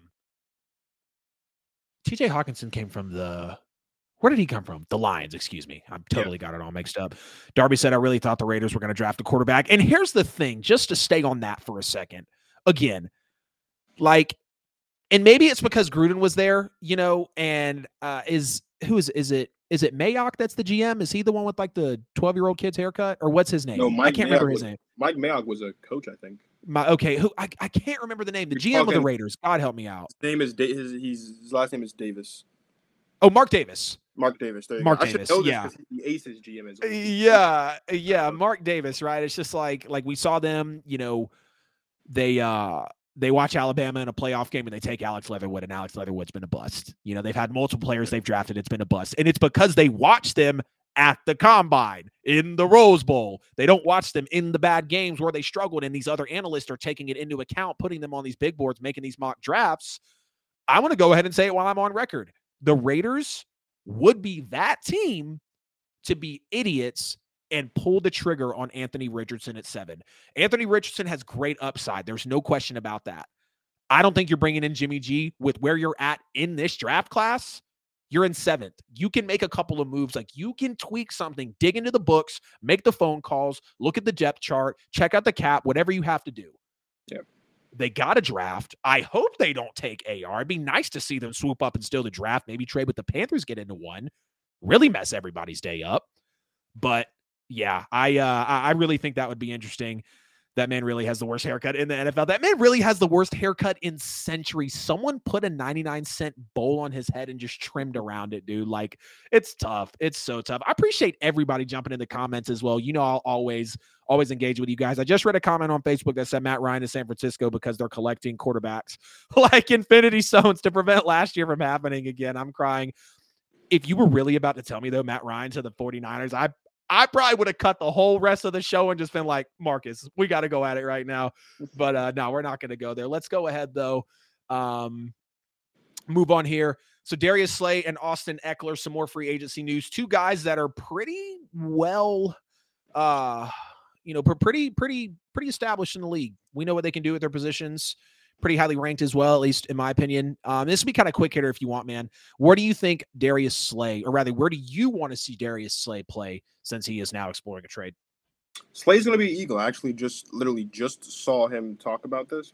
Really? He didn't ask the trade. This is just a part of the business that the Eagles are allowing him to seek a trade simply because there's no guaranteed money left in his contract. Simply to say, the Eagles are saying if you want to leave, you can leave because there's no more guaranteed money left in your deal. Yeah. But Slay wants to be Eagle. He also acknowledged the same time, though, that if someone comes calling, it's a better offer or a better situation, he would leave. But there's only one other situation that's better than the Eagles. That's the Chiefs, and I don't see the Chiefs calling.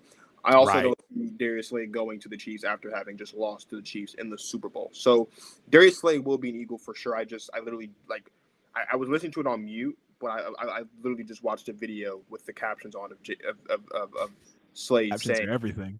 Yeah, I was just listening to him talk about, watching him say that he didn't act for the trade. The Eagles were saying, "There's no guarantee money left in your deal. If you want to, if you would like to seek a trade, you are more than welcome to do so." But Slay wants to stay in Philadelphia, and I don't blame him.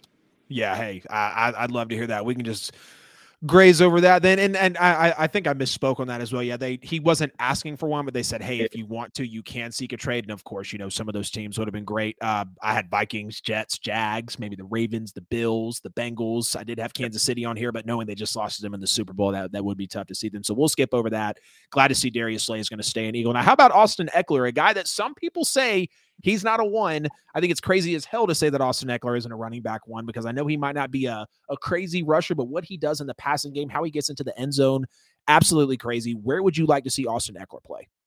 Saying Austin Eckler is not a one is crazy when he is the #1 touchdown scorer since 2019 in football. So, I mean, that's idiotic. But I think there's only really two places he can go, not including the Chargers, of course. I think he ends up in Buffalo, because we've been saying for years that Buffalo needs to fix their run game.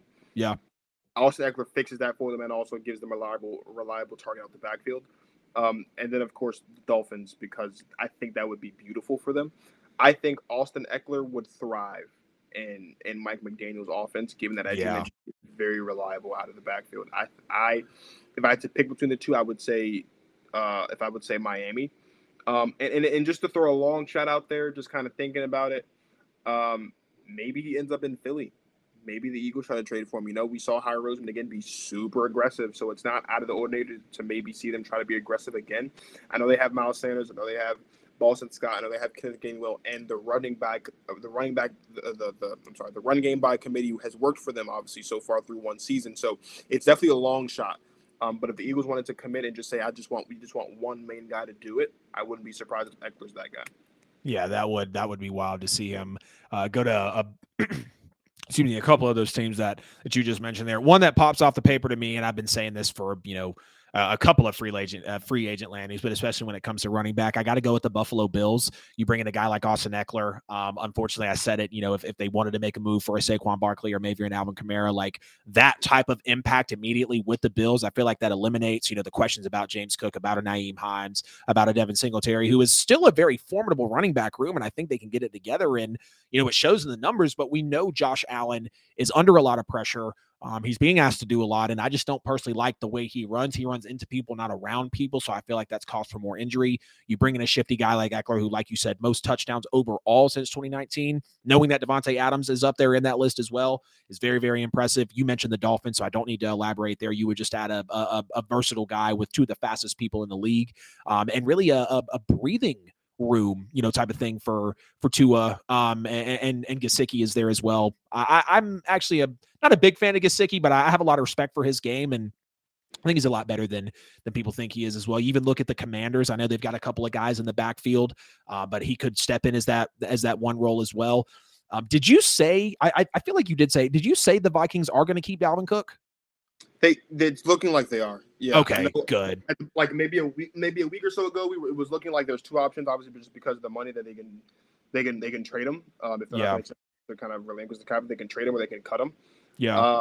And kind of there's a large. It's still possible because the league year starts officially tomorrow, and so there is, as with all cuts and as with all releases, depending on when you cut or release a player, depends on how much the hit is. That's why the Raiders let go of Derek Carr before when they let him go. That's why other players are getting released after June 1st, even though they already know that they are being released just after June 1st because the cap hit is different. So it's still on the table, but I think I haven't seen or heard much about that still being something that's pursued. So I think at this point, Dalvin Cook is still going to be a Minnesota Viking come week 1, unless something crazy happens. Yeah, I really hope so, because Dalvin Cook, again, one of the true few bell cow backs that's still left in the league, and I've always had respect for Dalvin's game. Alan, I know you love him, obviously coming out of FSU as well. And then I would say my New Orleans Saints as well, because there's going to be a chance that Alvin Kamara doesn't see a decent part of the season. I know Eckler could be asking for a good chunk of change, and I know, Adam, the cap, you don't have a lot of money. I understand that. I believe we can manipulate. We have manipulated for years. Multiple teams have manipulated for years. If we're just talking about fits, as much as I want to say Kamara is better than Eckler, I don't think I can, because the numbers show that, and not only the numbers, but just the size of Eckler. Like, Kamara is very close. I feel like it's like a Eckler, CMC, Alvin Kamara kind of in that just multiple, dual threat running back class. But I think Eckler leads it far and away. Now let's talk about a trade that apparently this player, had prayed for about a month, and he is back where, maybe not where he belongs, but where he wanted to be. Did I make a lower third? Yes, I did. God, I had slipped on the graphic. So the Dolphins traded for Jalen Ramsey for a 3rd-round pick and tight end Hunter Long. Was this a best landing spot for Jalen Ramsey, man, in Miami, a team that's got a lot coming together, budding defense? I'm a fan of Miami. What do you think about it, though? I've said it two times. I'll say it again. Emotional, vocal, veteran leader. Yep. For a relatively young football team. Yep. This Jalen Ramsey, with this defense that has Jerome Baker, that's got Javon Holland, that still has Xavier Howard. I believe Byron Jones is still there, although I read somewhere that he might not be. I'm not 100% sure. I did read something about Byron Jones. Yeah, they actually did. They're wanting to cut him, or they're intending to release him, I think. They're talking about it, something like that. But still, the defense is still good. You add Jalen Ramsey to that defense. Let's talk about Jalen Ramsey. This is a guy who led one of the best defenses in football in Jacksonville a couple of years ago to an AFC Championship game. Should have been in the Super Bowl if it weren't for a dumb call. We're talking about a guy that won a Super Bowl in LA. Yep. And now we'll see what happens here in Miami. Like, this is a leader. Say what you want about Jalen Ramsey and what he does. He is a leader. 100%. No question about it. You got to love Jalen Ramsey you got to love seeing Jalen Ramsey over with the Miami Dolphins. And I had to dig deep on the numbers, because I feel like Jalen Ramsey is another player that, like, people can easily say, oh, he's the best in the league. And then some are like, wait, what are you talking about? He's not even close to that. And when you look at when he's come into the league, since coming in 2016, Ramsey has the highest PFF grade, the highest PFF coverage grade, and the highest PFF run defense grade among all cornerbacks. Since 2016, that's better than Jair Alexander, that's better than Stephon Gilmore, and that's better than Casey Hayward Jr. Clearly, we know he's a guy that is to be reckoned with in the NFL. There's no question about that. And when you look at the Dolphins' coverage grade in 2022, their leading secondary player was an undrafted rookie. His name is Kader Kohu, I believe. He had a 68.6 coverage grade, which was 47th in the league.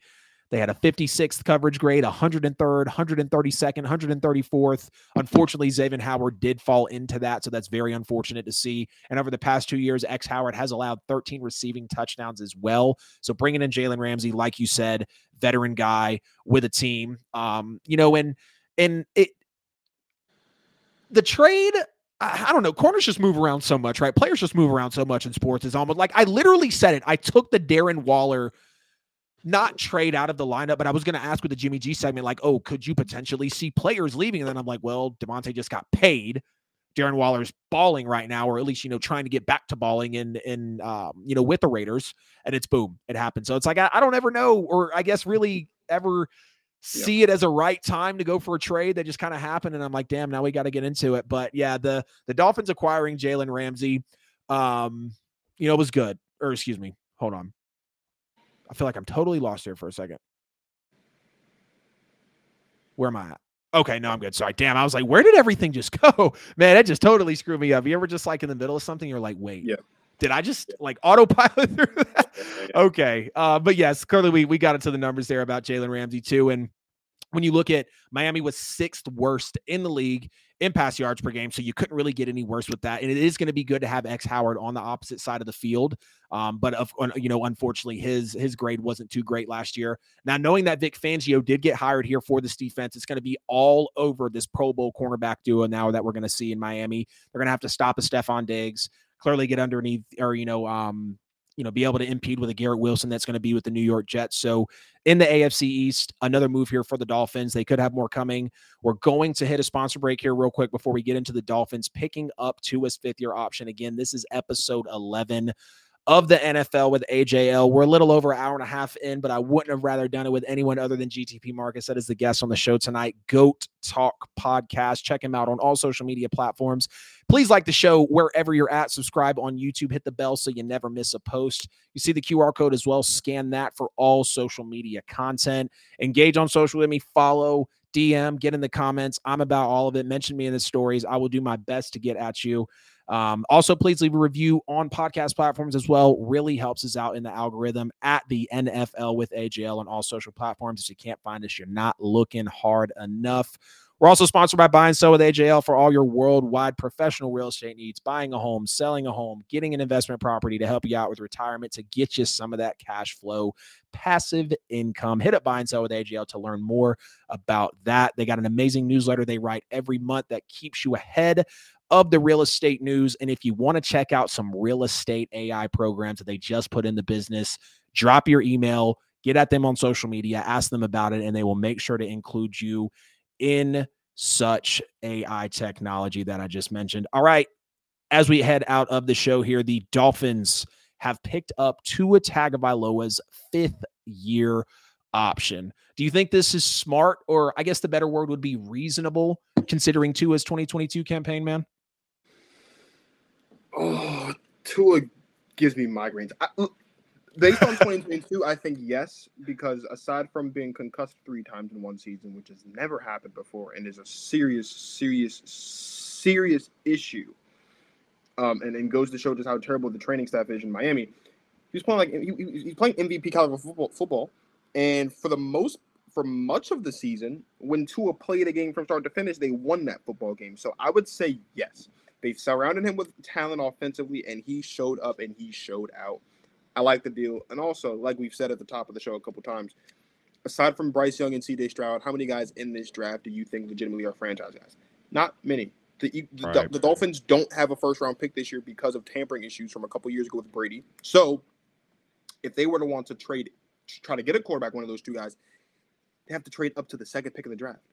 To trade up into the 2nd pick of the draft without a first-round pick this year is going to be even more difficult, even if you had a first-round pick this year. And the Texans aren't moving off the 2nd pick of the draft, so you have to get it from the Panthers. And even then, like we said, given what the Panthers gave up to trade up to 1, imagine how much more they would want back, at very least exactly what they gave up to move off of 1. The Dolphins don't have it. So could this be a thing of they believe in Tua? It could be, and rightfully so. It could also be a thing of, like, even if we wanted to move on from Tua, who we going to get? Right. Other than potentially Lamar Jackson, if we can even get Lamar Jackson. So right. That would be so sweet to see Lamar in Miami. God bless. I don't hate the move, but at the same time, options. There weren't many options. You either stick with Tua. Right. Tua's only going to cost him $23.7 million. I know I say only, but I mean, if he pops, and he played good ball last season. Aside from the concussions, he did play great ball last season. So he did a healthy season of Tua Tagovailoa with Tua. I'm sorry, not with Tua, with Tyreek and with all that he had. It could work out for him. Yep, I'm about to definitely second on those numbers that you just mentioned as well, but. You know, you look at this decision by Miami, I really respect it at the end of the day because these guys took a chance on Tua coming off of the hip injury in Alabama. You know, you hear about Mike McDaniel literally compiling his best NFL and college throws to show him, like, bro, this is what you're capable of. This is what we can surround you with, and this is what we can turn you into. And clearly that resonated with Tua. You know, betting on him in the draft was major. Drafting him at number 5 overall, coming off of the injury, like we've seen quarterbacks slip far. Down into the round or maybe even out of the first round, which wasn't ever a worry of Tua's, but I really respect the decision for them to stand by him. And I do believe, yes, that this was smart/reasonable. A lot of for the reasons that you said, who else do they have? Tua's only going to cost $23.74 million, believe this year. This year. So if he pops, clearly he's going to be cheaper for them in terms of what quarterbacks actually present.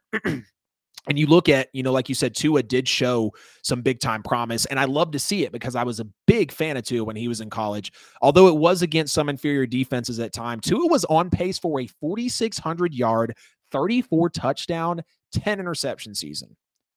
Did anybody think Tua could do that in the NFL, considering what we had seen so far? Because me as a fan, not of the Dolphins, but of Tua, I know for a fact I didn't.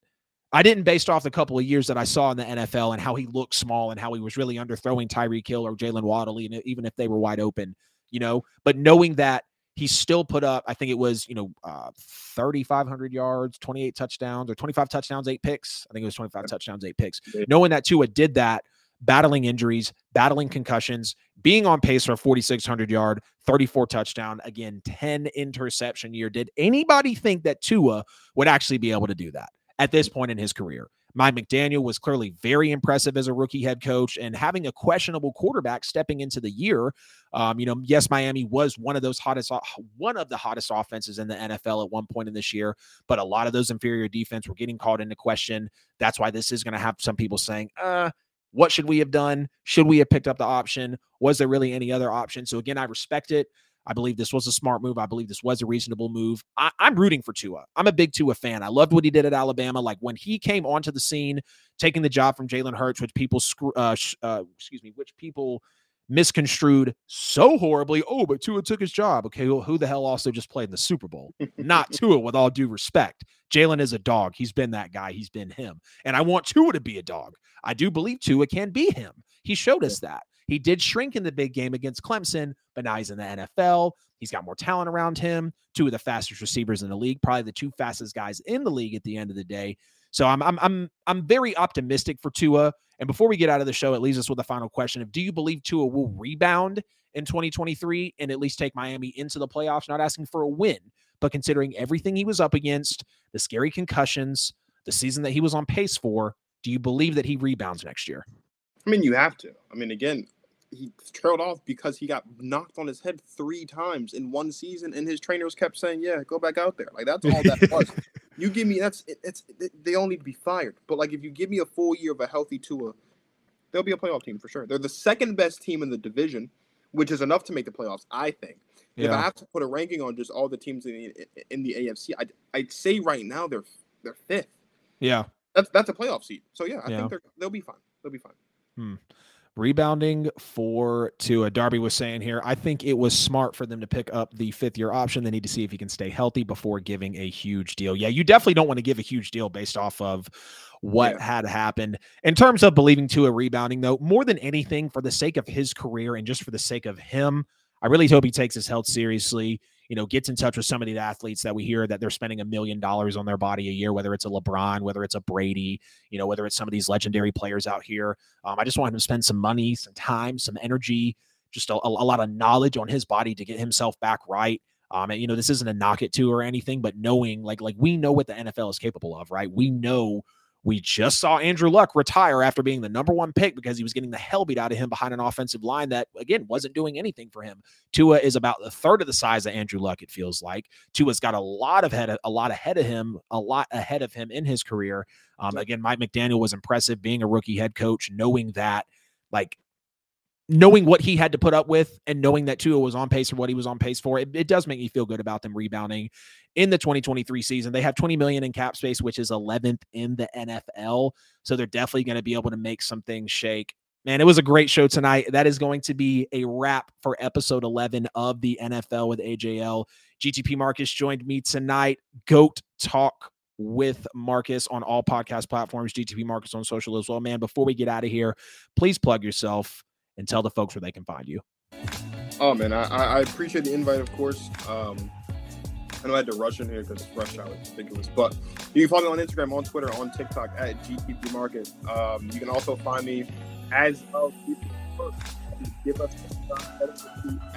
a shot on Instagram, and I believe we have a TikTok now as well. You can find all of our shows, stuff about sports, the Divide, JT and the Don, the Divide on Fox Sports The Gambler specifically, and then newly as of today, the High Spot podcast. All of that can be found on GiveUsAShot.network. It's a fantastic group of guys out there with all a bunch of content for all sports. So head over there and check us out. I will be there officially April 1st. I'm taking a break right now. I'll be back. That's my first show back. Always a pleasure. Hey, man, thank you so much for jumping on the show. Put your handle up on the screen for everyone to see. Guys, before we get out of here, please like that stream. Please subscribe on YouTube. Scan that QR code again for every bit of social media content. Thank y'all so much for the love you give it on social, especially on YouTube and Instagram. I see it kicking up on Facebook. Y'all are still going on about my Super Bowl call a month later, running up that reel. I see y'all coming up there on TikTok, on Twitter as well. Thanks for all the support. Again, this was episode 11 of the NFL with AJL. GTP Marcus was on the show. We'll be back episode 12 Friday night. We will be going over Darren Waller. We will be going over Aaron Rodgers' wish list for the Jets, which was absolutely mind-blowing to me. That should be a red flag for the Jets. The NFL with AJO episode 11 signing out.